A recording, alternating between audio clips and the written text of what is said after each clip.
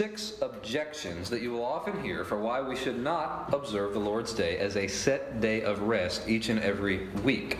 Now, some of these are going to be general objections, meaning they're not necessarily coming out of a particular text of Scripture. They're more logical or philosophical objections, and those are usually actually the easiest to turn away. And so we will tackle those first, the easiest ones, and then we will build up to probably 2 more weighty objections that are based upon 2 texts in the New Testament.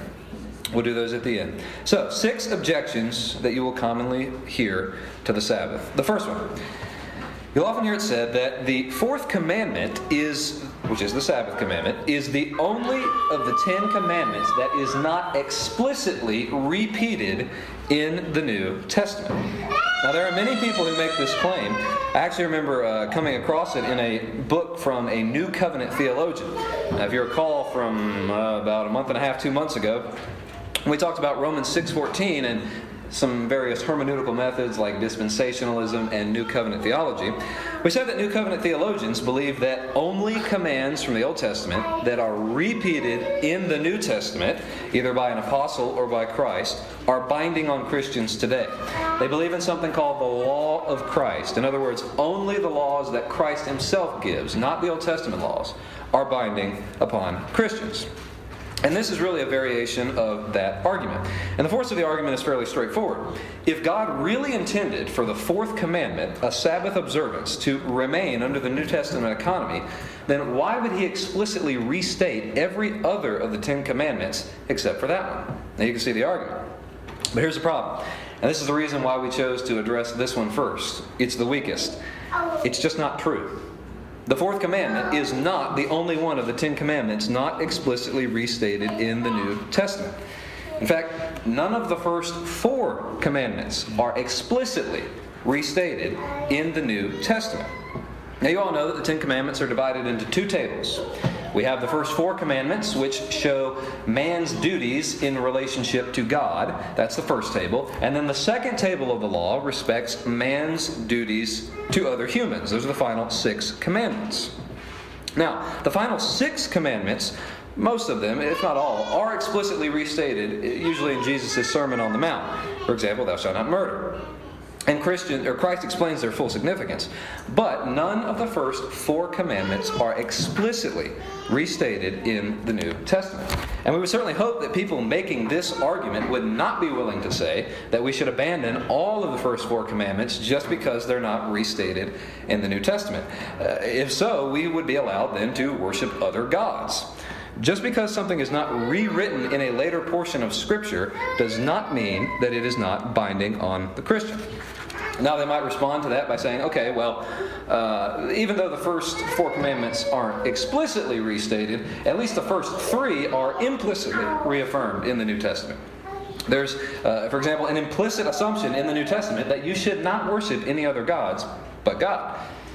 And I would say that for the 4th commandment, we have an implicit assumption in the New Testament as well. And the fact that the early church set aside 1 day a week for its gathering and for its worship. And that doesn't even begin to bring in all the texts that, especially the text in Hebrews that we've considered, where I think we have an explicit rebinding of the 4th commandment. But you see, once you go down this road, the whole argument becomes meaningless because you start saying, well, okay, the first 3 are implicitly restated. Well, so is the 4th commandment. So the whole basis of the argument drops away on first examination. And that's the first problem with the argument. It's just wrong. It's not the only commandment not restated. Now, most people have heard this stated somewhere. The people who repeat it heard it on the internet, or they heard some preacher say it. 99% of them did not actually sit down with the New Testament and go through and say, okay, let me check off that all 10 of the commandments are restated. They just heard it and they repeat it. But we need to know that this is something that's commonly out there, and we need to know how to respond to it. The second, and probably weightier problem with this argument, is based upon hermeneutics. You remember about 2 months ago, the sermon I already referenced, we talked about hermeneutics, and that is how you interpret the Bible, the set of rules that you follow. And so even if it were true that the 4th commandment was the only one not explicitly restated in the New Testament, think about what kind of hermeneutic you'd have to be functioning on in order for that argument to hold any water. you are implicitly saying that God's word resets, or God's laws reset when Christ comes. And that everything he said before is to be temporarily suspended and can only go back into effect if the New Testament itself binds it. And so you're pitting the Old Testament against the New Testament. And the laws that were given upon one basis in the Old Testament, if they are rebound in the New Testament, are now based upon a different authority than they were in the Old Testament. If you think about that for a second, the only reason that New Covenant theologians, and those come out of Reformed Baptist circles, so that's not just a sectarian group that you're not going to run into. The only reason that people like that believe thou shalt not murder is because Christ reset it in the New Testament. That's the basis of why they think the law is rebinding, which is a different basis than it was given in the Old Testament. You see, it makes a mismatch of God's law when you go down this hermeneutical trail. Now consider another one of the absurdities that this objection leads to. Do you know how many laws from Leviticus, or the entire Pentateuch, are foundational to Christian ethics, and even to secular ethics in many countries, that are not restated in the New Testament? You shall not sleep with an animal is not restated in the New Testament. Now, I guess that's all right, because Christ or the apostles didn't give that to us as an explicit law. You shall not rape is not repeated in the New Testament either. You see, this is a backwards hermeneutic. It allows you to justify all kinds of things because you're not interpreting the Scriptures properly. And this hermeneutic says that all laws are abrogated unless explicitly restated. But a biblical hermeneutic sees that when God gives a law, it is binding and in force until God himself explicitly abrogates it. So we assume that all laws are to continue unless we are told that Christ fulfills them and that they are done away with. You see, it's the exact opposite of the way that the people making this objection approach it. They say laws are done away with until they are rebound. We say laws are in force until they are done away with. So that's the first objection. It's a bad objection. And I don't think most people here would struggle too much with it. The second objection that you'll often hear is based upon Romans 6:14. You are not under the law, but under grace. You remember, again, this is the third time I've referenced this sermon. We have addressed this text. And since we already addressed it a couple of months ago, I'm not going to go back into a whole lot of detail about it. I just want to summarize what we saw when we looked at this verse, and then we'll make some application. Now, if you recall, the point of Romans 6:14 is to explain to us why sin will not have dominion over us as believers. That's the point of the text. Sin will have no dominion over you because you're not under the law, but under grace. Now, we were born in Adam, and when we sinned, sin took dominion over us. And at one and the same time, God placed us under the curse of the dominion of sin. And as long as you are under sin's dominion, death is the verdict that hangs upon your life. It is the wage of your sin. You will die physically, and you will suffer spiritual death for all of eternity. And the only way to escape this fate is to be brought out from under sin's dominion and to be placed back under God's dominion, like Adam was. And the problem is that when you are under sin's dominion, the only means that you have to attempt to fight it and to overthrow it is the law. It's the only thing you've got. The entire basis of your relationship to God and to sin is law. But when you try to fight sin with law-keeping, it only strengthens sin's grip upon you.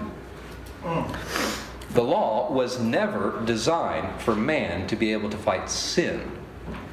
The law was designed originally in the garden to obtain righteousness pre-sin. But once sin enters the world, the law has no help. It can give you no means of fighting sin. It wasn't designed for that. And so what Paul says in Romans 6:14 is that if you are in Jesus Christ, you have been given something else. You've been given grace. And grace is the one thing that God has designed to actually fight sin. So when you're under grace, you're able to come out from under sin's dominion, and you are no longer having to fight with the powerless tool of law. Under grace, you are free from sin's dominion. But what that text is not discussing is Christian discipleship, sanctification, or what standard God expects believers to adhere to. That's not the context of what Paul is saying. Yet people who quote that text, "You're not under the law but under grace," as a means of defending some behavior that they are engaged in, have transferred the text out of its natural context and into a discussion of either sanctification or what believers may or may not do. And they've perverted the Scripture in so doing.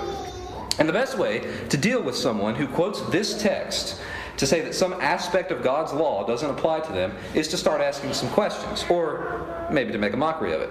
Something like, "Oh, I had no idea I wasn't bound by God's law anymore. Thank you so much for bringing this to my attention. Here I was thinking that I needed to obey what God told me, but now I see I can do whatever I want. I'm not under the law. I can go take my neighbor's car that I've been coveting for a while. I think while I'm at it, I'll go take a second wife or a girlfriend. I don't have to worry about being truthful anymore. I can lie to get whatever I want. And now that you mention it, I've got a coworker who's really getting on my nerves. Maybe I'll go plunge a knife in his neck when we get out in the parking lot." You see how absurd this is. I'm not under the law, I'm under grace. Romans 6:14 has nothing to do with which aspects of God's law are binding upon the Christian today.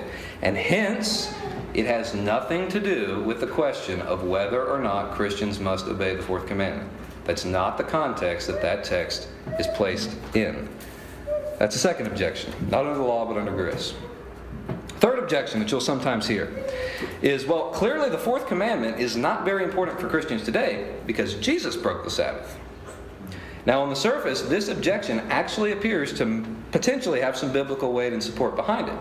If you'll recall the story from John chapter 5, Jesus comes to the pool of Bethesda, and there he finds a man who's been crippled from birth. And what happens? He has compassion on the man, and he heals him on the Sabbath day. And this makes the religious leaders very angry because they had decreed that no healing should take place on the Sabbath day, which Jesus did. And they had decreed that crippled men were not to take up their mats and try to walk or transport themselves on the Sabbath day. And the man that Jesus healed did just that. So the religious leaders saw Christ as a lawbreaker. And then we read in John 5:18 the following words. "This is why the Jews were seeking all the more to kill him, because not only was he breaking the Sabbath, he was calling God his own Father, making himself equal with God." And so people say, there it is, right there in the Bible. John himself, in writing this book, says Jesus broke the Sabbath. Remember, it says, because not only was he breaking the Sabbath. That's not the Pharisees speaking, that's John speaking as he writes this text. And so people say, the interpretation of this event that John gives is that Jesus actually broke the Sabbath. And there's two problems with that exegetically.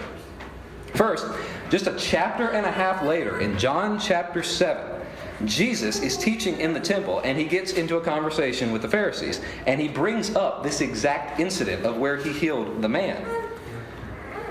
And he says the following, "Has not Moses given you the law? Yet none of you keeps it. Why do you seek to kill me?" And the crowd answered, "You have a demon. Who is seeking to kill you?" And Jesus answered them, "I did one work, and you marvel at it." Here's the key. Moses gave you circumcision, and you circumcise a man on the Sabbath. If on the Sabbath a man receives circumcision so that the law of Moses might not be broken, are you angry with me because on the Sabbath I have made a man's body whole? Do not judge by appearances, but judge with righteous judgment.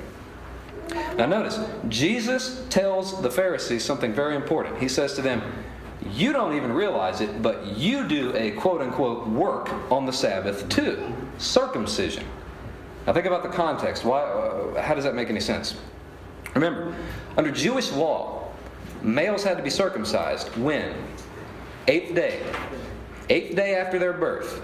And if you think about it logically, there are going to be some babies who are born, and 8 days after their birth is the Sabbath day. Right. Now on the surface, it appears that there's a contradiction for the Pharisees in God's law about what they're to do. They're to not work on the Sabbath, but they're also to circumcise any baby on the 8th day. So if they've got a baby who was born 8 days ago and it's the Sabbath day, now in their mind, what are they supposed to do? Do we obey the Sabbath command, or do we obey the command to circumcise the child? And the Pharisees made the decision to go ahead and circumcise anyway, even though under their standards they were breaking the Sabbath. In other words, they recognized that Sabbath keeping was no excuse for breaking another aspect of God's law by failing to do something that it required, namely circumcision. Yet even though they can see how this works in the area of circumcision, they have failed to see it in regard to other aspects of the law. Because the law also commanded what? Mercy for the poor and the widow, and kindness to the cripple and the lame. And that's exactly what Jesus did for the man who was crippled from birth. He did not put the law of observing the Sabbath at odds with God's law of being merciful to the cripple. He harmonized God's law in these two areas, just like the Pharisees had done with circumcision, but they failed to see it when Jesus did it.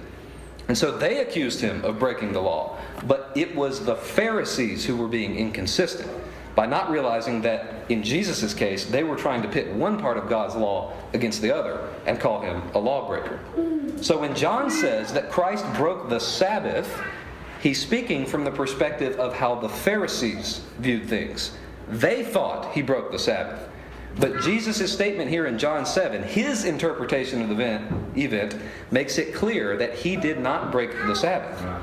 So that's the first problem with the argument that Jesus broke the Sabbath. It fails to take into account Jesus' own assessment of that episode. Now there's another episode where the disciples and Christ get accused of breaking the Sabbath, where they're walking through the fields and the disciples are picking the heads of grain.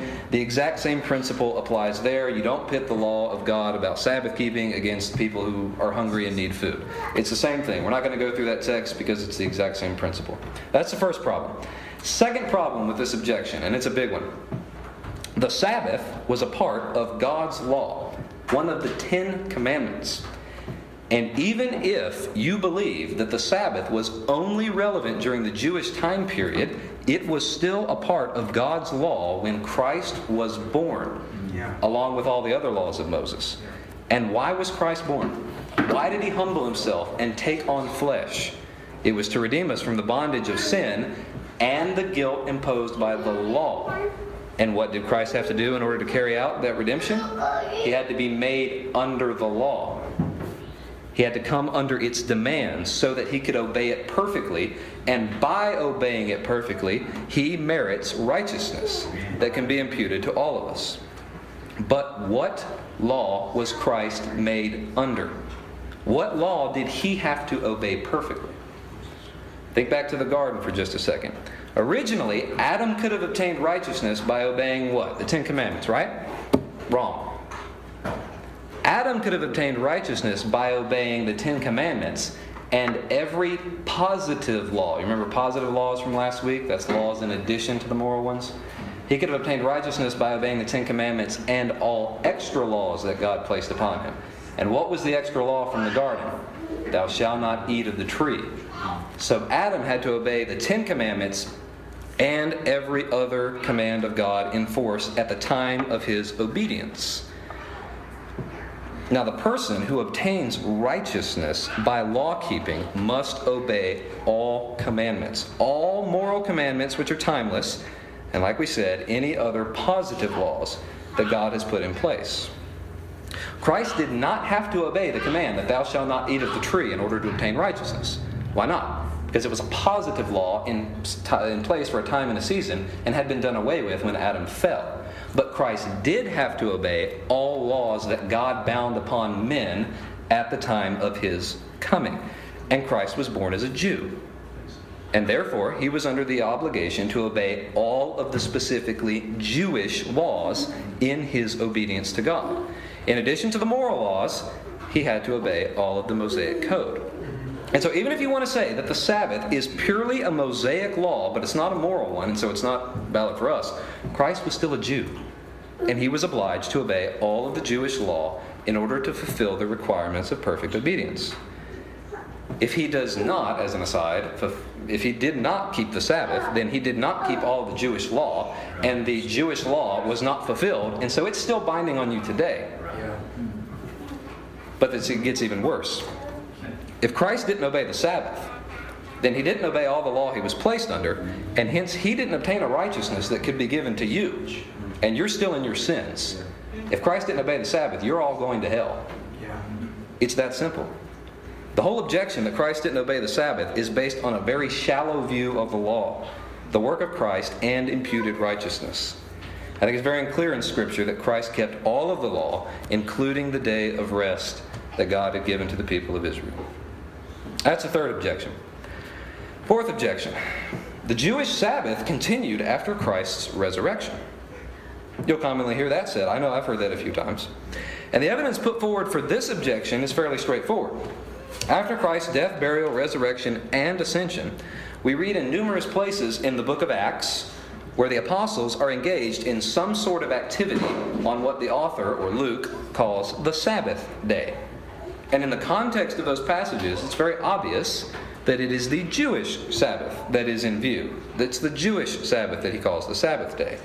Why? Because the apostles are going into synagogues when Jews are gathered together in order to evangelize them. And Jews gathered together in the synagogue on Saturday, not on Sunday. So, for example, we read in Acts 17, 1 through 2, that when they had passed through Amphipolis and Apollonia, they came to Thessalonica, where there was a synagogue of the Jews. And Paul went in, as was his custom, and on 3 Sabbath days he reasoned with them from the Scriptures. So clearly Paul's going to meet the Jews when they're gathered together, and that day that they're gathered is referred to as the Sabbath. And he does it for 3 consecutive Sabbaths. So there's an example of where the Jewish holy day is called the Sabbath, even after Christ is ascended into heaven. We also read, one more example, in Acts 13:14, but when they went on from Perga and came to Antioch in Pisidia, and on the Sabbath day, they went into the synagogue and sat down. Once again, Paul goes into the Jewish synagogue on the Sabbath day. And there are plenty of other passages where this happens, but I think that's sufficient to show it. So what's going on here? Is there no Christian Sabbath because the seventh day is still called the Sabbath after Christ's resurrection? A couple of things need to be mentioned here. First, the implications of what Christ had done through his work of atonement and resurrection were worked out over a period of time until the destruction of the temple in AD 70. For example, some of the apostles continued to go to the temple with other Jews in the very earliest years after Christ's ascension. They didn't completely abandon the temple the day after the resurrection, even though that temple was to be destroyed and had no spiritual significance since the true temple had already come. We also see that Peter still continued, for a time at least, to obey a kosher diet until he's given the vision and the full implications of Christ's work on the Mosaic law and the ceremonial law were given. Circumcision continued to be practiced for at least a decade after Christ's death by God-fearing people until the apostles met to settle the practice at the Jerusalem Council. And so yes, the Saturday is called the Sabbath in Acts, but that in no way underdoes what Christ did on the cross and in his resurrection. But I think there's a more compelling reason than even that. The fact that Saturday was referred to as the Sabbath in Acts is simply a historical custom that the apostles, the Jews, and even many Greeks operated with. Think about it for a second. Saturday had been called the Sabbath for a long time. It's just how they were used to referring to it. And it shouldn't surprise us that they continue to do so out of sheer custom. Now, we early on see in the apostolic age that Sunday is set apart as a day of assembly for worship. You don't see the early Christians gathering on Saturday for worship. They're gathering on Sunday. So clearly they made a differentiation, even if they continued to customarily refer to the Jewish Sabbath as the Sabbath day. And as an aside, the apostles primarily gathered in the synagogue on the Sabbath day to evangelize the Jews. They weren't worshiping with them. Very clearly they made this differentiation. And so most of the people who make this argument have also never considered how absurd that argument is on their own presuppositions. 98% of the people who say, well, Saturday's still called the Sabbath after Christ's resurrection, believe what? Christ abrogated the Sabbath and any concept of Sabbath keeping. So they can't believe that Luke's actually still calling Saturday the Sabbath as if the Sabbath of the Jews is still in operations. They don't believe that. They believe it's done away with. So the whole objection undercuts their own assumptions. The only people who can really make this objection are Seventh-day Adventists who still gather to worship on Saturday. If you don't keep Saturday as the Sabbath, then you don't really believe that Luke was actually calling this the Sabbath. You believe he was calling it such as custom. So the whole objection falls apart for 98% of the people who use it.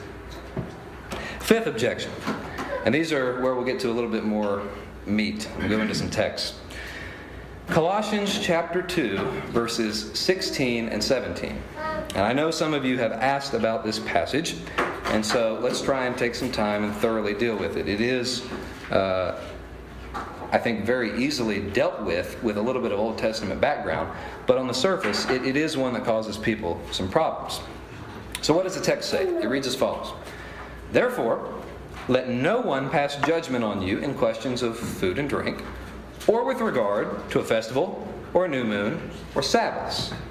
These are a shadow of the things to come, but the substance belongs to Christ.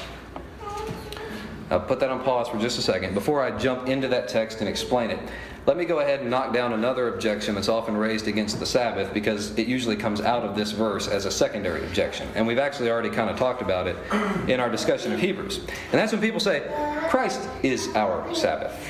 The Sabbath was a shadow, but Christ is the substance thereof. Remember, we saw from the Epistle to the Hebrews that it is true that we have a rest in Christ. The Apostle explicitly says that in chapter 4, verse 3. For we who have believed enter that rest in Christ. That's true. But the Apostle to the Hebrews doesn't limit our rest to just a rest in Christ. He goes beyond that. That's what we looked at last week. He says that there is a ritual sabbatismos observance for the people of God in addition to the rest that they have in Christ. And all of that was based upon the perpetuity of God's law and the fact that Christ's work and rest reflect the Father's work and rest. We rest in Christ, but that in no way implies or pits itself against having a day of rest. Did David rest in Christ? Was Christ his Sabbath? I would hope so, as a believer. Did he observe a day of rest? He certainly did. So just saying Christ is our Sabbath doesn't automatically exclude a day of rest. It's a non-starter. But let's go back to this text. As far as this text goes, most people would say, well, the case is done and shut.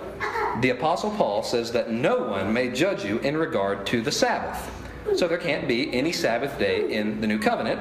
Otherwise, someone would be able to judge you for not observing it. If it was binding, right? Well, not quite. Because in what I just said, I misquoted the text to you on purpose. And I did so to show you how most people implicitly assume the text says one thing when it actually doesn't. I said, no one may judge you with regard to the Sabbath. That's not what the text says. It says, no one may judge you with regard to Sabbaths, plural. You might say, well, what does that matter? Sabbaths, it's the same thing. As we're going to see from the Old Testament, it is not at all the same thing. Now, why would the Apostle Paul pick the three things that he does to tell the Colossians that no one may judge them in regard to it? He says, don't let anyone judge you with regard to a festival or new moons or Sabbaths. There's a lot of things in the Old Testament Mosaic law that are no longer binding on Christians and that we should not be judged for. He could have picked a lot of things to tell us not to let anyone judge us with regard to them. He could have well said, don't let anyone judge you with regard to free will offerings, pilgrimages to Jerusalem, or ceremonial washings after you've touched a dead body. Why pick festivals, new moons, and Sabbaths? The answer is not too hard to find if you pay close attention to some details in your Old Testament. Paul was a student of the Old Testament. And he picked up on a lot of patterns of speech and Jewish idioms that go right over our head. And I would submit to you that the phrase festivals, new moons, and Sabbaths is a technical Hebrew idiom that is used to refer not necessarily to those three things individually, but to all of the holy days of the Hebrew calendar. Now, y'all know what an idiom is, right?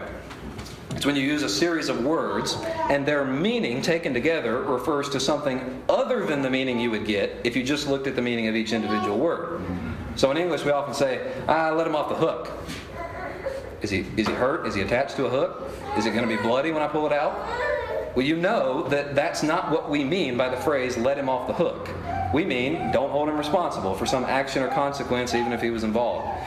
But if you just took the meaning of each of those words in the idiom, you would never arrive at what the phrase actually means. The meaning of an idiom is not determined by the words that make it up. And that's what we're dealing with here.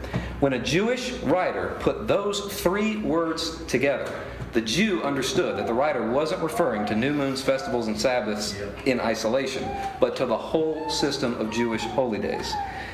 Consider the following passages. 1 Chronicles 23:31. And you are to offer all burnt sacrifices to Yahweh in the Sabbaths, the new moons, and the festivals, by number, according to the command that the Lord your God has given you. 2 Chronicles chapter 2, verse 4. Behold, I build a house to the name of Yahweh my God, for the burnt offerings in the morning and in the evening, on the Sabbaths, the new moons, and the festivals of Yahweh our God. 2 Chronicles chapter 31, verse 3. God has also appointed the burnt offerings for the Sabbaths, for the new moons, and for the festivals, as is written in the law of Yahweh. Nehemiah chapter 10, verse 33. The showbread, and for the continual grain offering, and for the continual burnt offering, should be given of the Sabbaths, and the new moons, and for the festivals, and for the holy things, to make atonement for Israel. Ezekiel 45:17. And it shall be the prince's part to give burnt offerings, listen to this, grain offerings and drink offerings, hold on to that phrase, we're going to come back to it, in the festivals, in the new moons, and in the Sabbaths. And Hosea, in chapter 2, verses 11, God speaks to the prophet Hosea, and he announces this judgment on Israel. He says, I will put an end to her mirth, to her feasts, her new moons, and her Sabbaths, and all her appointed festivals. And you see all the times in the Old Testament that the Holy Spirit uses those three terms together to indicate something greater than the sum of its parts. In all those contexts, what were the terms taken together referring to? What was it that God was talking about? Jewish holy days. All of them. Not just those three categories of things. Every Jewish holy day. When God threatened Israel through the prophet Isaiah in the last text we read that his wrath was coming, he told them he'd put an end to all of her festivals, her new moons, and her Sabbaths. Was he going to let the Passover continue? How about the Feast of Booths? Would that get to stand too? No. He was talking about putting an end to the central heart of Israel's religion. The days that it set aside to worship God. All of them. All of them. Not just the New Moon Festival. And if you remember, we started this discussion by saying that the term Sabbath in this text is plural, and that's significant. If you recall from last week, one of the examples we used of where that term Sabbatismos, that technical term that the whole interpretation hinges on, one of the examples we looked at from the Old Testament where that term was used was Leviticus chapter 16, verse 31, where God speaks of the Day of Atonement, and He calls the Day of Atonement a Sabbath day for Israel, no matter what day of the week it falls on. Don't have to be the seventh day. It could be the first day, third day, fifth day. As long as a day that is set aside by God is happening, Israel is to treat it as a Sabbath day. So why then would the word Sabbath in all these contexts be plural? Because it's not talking just about the seventh day of observance. It's talking about all days that God appointed for Israel. That's why there's multiple, and the term is Sabbaths. It's not just referring to the seventh day. It's referring to the Jewish calendar, all of their days. So with all that in mind, let's come back to Colossians chapter 2, and I think its meaning should become fairly clear. Paul tells us that no one should judge us in regard to food or drink, or festival, new moon, or Sabbaths. Now, I told you to hold on to a phrase a second ago. Let's start with the food or the drink. No one should judge you in regard to food or drink. Now, we read that, and we think it's talking about alcohol and meat sacrificed to idols. In other words, let no one judge you whether you drink alcohol or not, or whether you are going to eat the meat sacrificed to the idols or something like that. Because we see that those things were controversial in Scripture. But I would submit to you, that's not what Paul means by food and drink in this text. He's not referring to those things. If you paid careful attention when I was reading all of those quotes, you would have noticed that right before they mentioned the new moons, festivals, and Sabbaths, they made reference to food and drink offerings almost every single time. The Jews had to offer food offerings and drink offerings as part of their sacrifices to God, and that was especially true on the holy days, the new moons, the festivals, and the Sabbaths.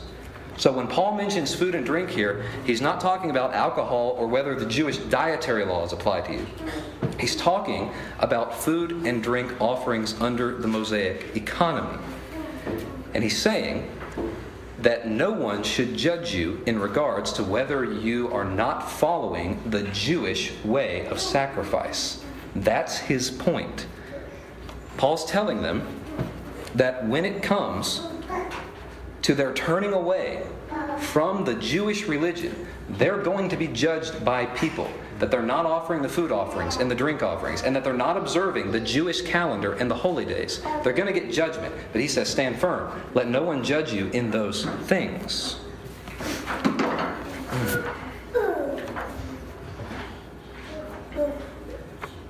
And why were they not to allow anyone to judge them? Because Christ had come and he was the substance of all of those things. The offering, the perfect offering that the food offering and the drink offering represented, had come and been made.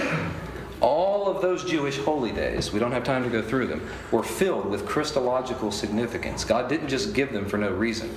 And the full revelation of the Son of God had been made. And so they were not to worry about observing those Jewish holy days.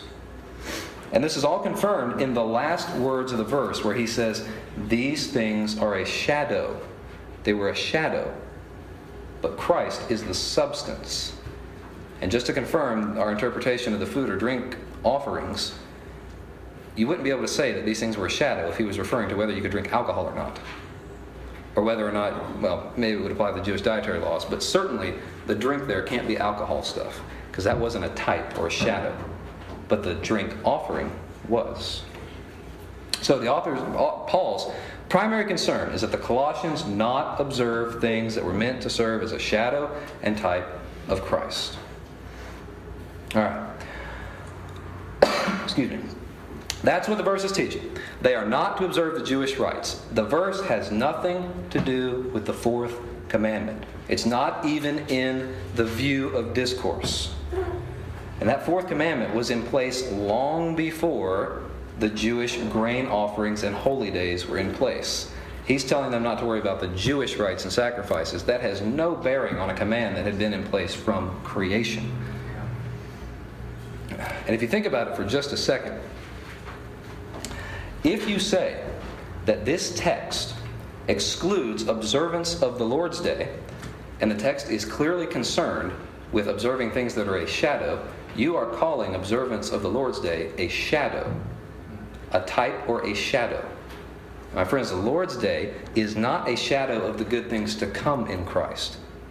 It is a looking back on the fact that Christ and His good things have already come. So that's Colossians 2. It's not abrogating the fourth commandment. It's using an idiom for Jewish holy days to tell us that we have no obligation to observe them, should we so choose. We come then to the last objection that is often raised, and it is based out of Romans chapter 14. Let me read verses 4 through 6 to you. Who are you to pass judgment on the servant of another? It is before his own master that he stands or falls, and he will be upheld, for the Lord is able to make him stand. Here's the key. One person esteems one day better than another, while another esteems all days alike. Each one should be fully convinced in his own mind. The one who observes the day, observes it in honor to the Lord. The one who eats, eats in honor of the Lord, since he gives thanks to God, while the one who abstains, abstains in honor to the Lord and gives thanks to God.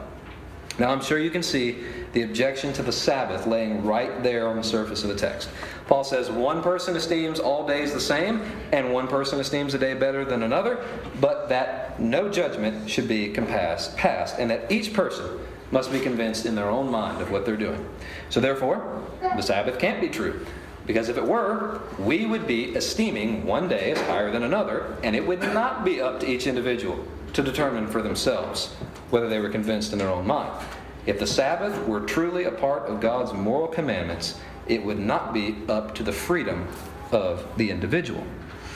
So what do we do with this? Well, there are a couple of things I think that show definitively that this text is not referring to the fourth commandment. First, and most simply, is the analogy of faith. You know what the analogy of faith is. If your interpretation of a passage puts you at odds with clear, consistent teaching from Genesis to Revelation, then your interpretation is obviously in error, and you need to keep trying. Yeah. And we've already seen from studying Hebrews that in the New Covenant, there is a Sabbatismos, a 24-hour Sabbath observance that still remains. He plainly states that using technical language from the Old Testament that applies to setting aside a day, not just resting in Christ in general. And given that Paul either wrote the book of Hebrews, or at the very least, it's clear his theology is the foundation and inspiration of the book, if you interpret Romans 14 to be saying that all days of the week are equal alike and to be esteemed in one accord, you are contradicting the writer to the book of Hebrews, and you're probably putting Paul at odds with himself. Second, if you're going to take that interpretation, you are saying that the fourth commandment is no longer in force and that God's moral law can be changed. And now you're going to have to come up with a whole new perspective on the nature of God's law if you think it can change. Nor will it help you to say, well, okay, we still believe that God's moral law doesn't change. We believe the fourth commandment's binding. We just believe that we observe it 24/7 now. We just rest in Christ all the time. And so we're always fulfilling the fourth commandment. Because that still involves a change in the moral aspects of the fourth commandment. How so? Because that view says now that all of life is worship. I just worship all the time. I'm always resting in Christ. I'm always worshiping. Except when the fourth commandment was given, God clearly differentiated set times of worship and you're cleaning out and taking out the garbage. They're not the same thing. Now, you may well be doing that to the honor and glory of God, taking out the garbage, but that's not the same thing as public set-aside worship. That is clearly differentiated in the Scriptures, all the way through. And so if you take this view that, well, all of life is worship, and so I'm always fulfilling the fourth commandment, now worship itself, what its definition is, has changed. And what are we doing here? You can go do this at home. You can do it all the time. So I don't think that gets you out of it by making that sleight of hand. And a final thing that I think is a definitive consideration to show that this text is not talking about the Lord's Day comes from the way that the rest of the New Testament and the apostles themselves treat the first day of the week. If this passage is truly teaching that when it comes to the 7 days of the calendar week that there's no distinction amongst any of them, then why did the apostles of the New Testament church set aside Sunday to gather and worship if there was nothing binding about Sunday? Why didn't each church just get to pick whatever day was most convenient for them to gather together? I've been in churches where they've said, well, we just do it out of Christian tradition, but if it were more convenient to do it on another day, well, we'd gather then. Why wouldn't they be able to? If it was truly the case that there was nothing binding by the apostles about Sunday, then each church would have been pretty much free to pick whatever day that they wanted to. And is it really a coincidence that they all picked the exact same day? Every single one of them? Why wouldn't they have picked Saturday? Even just a few of them.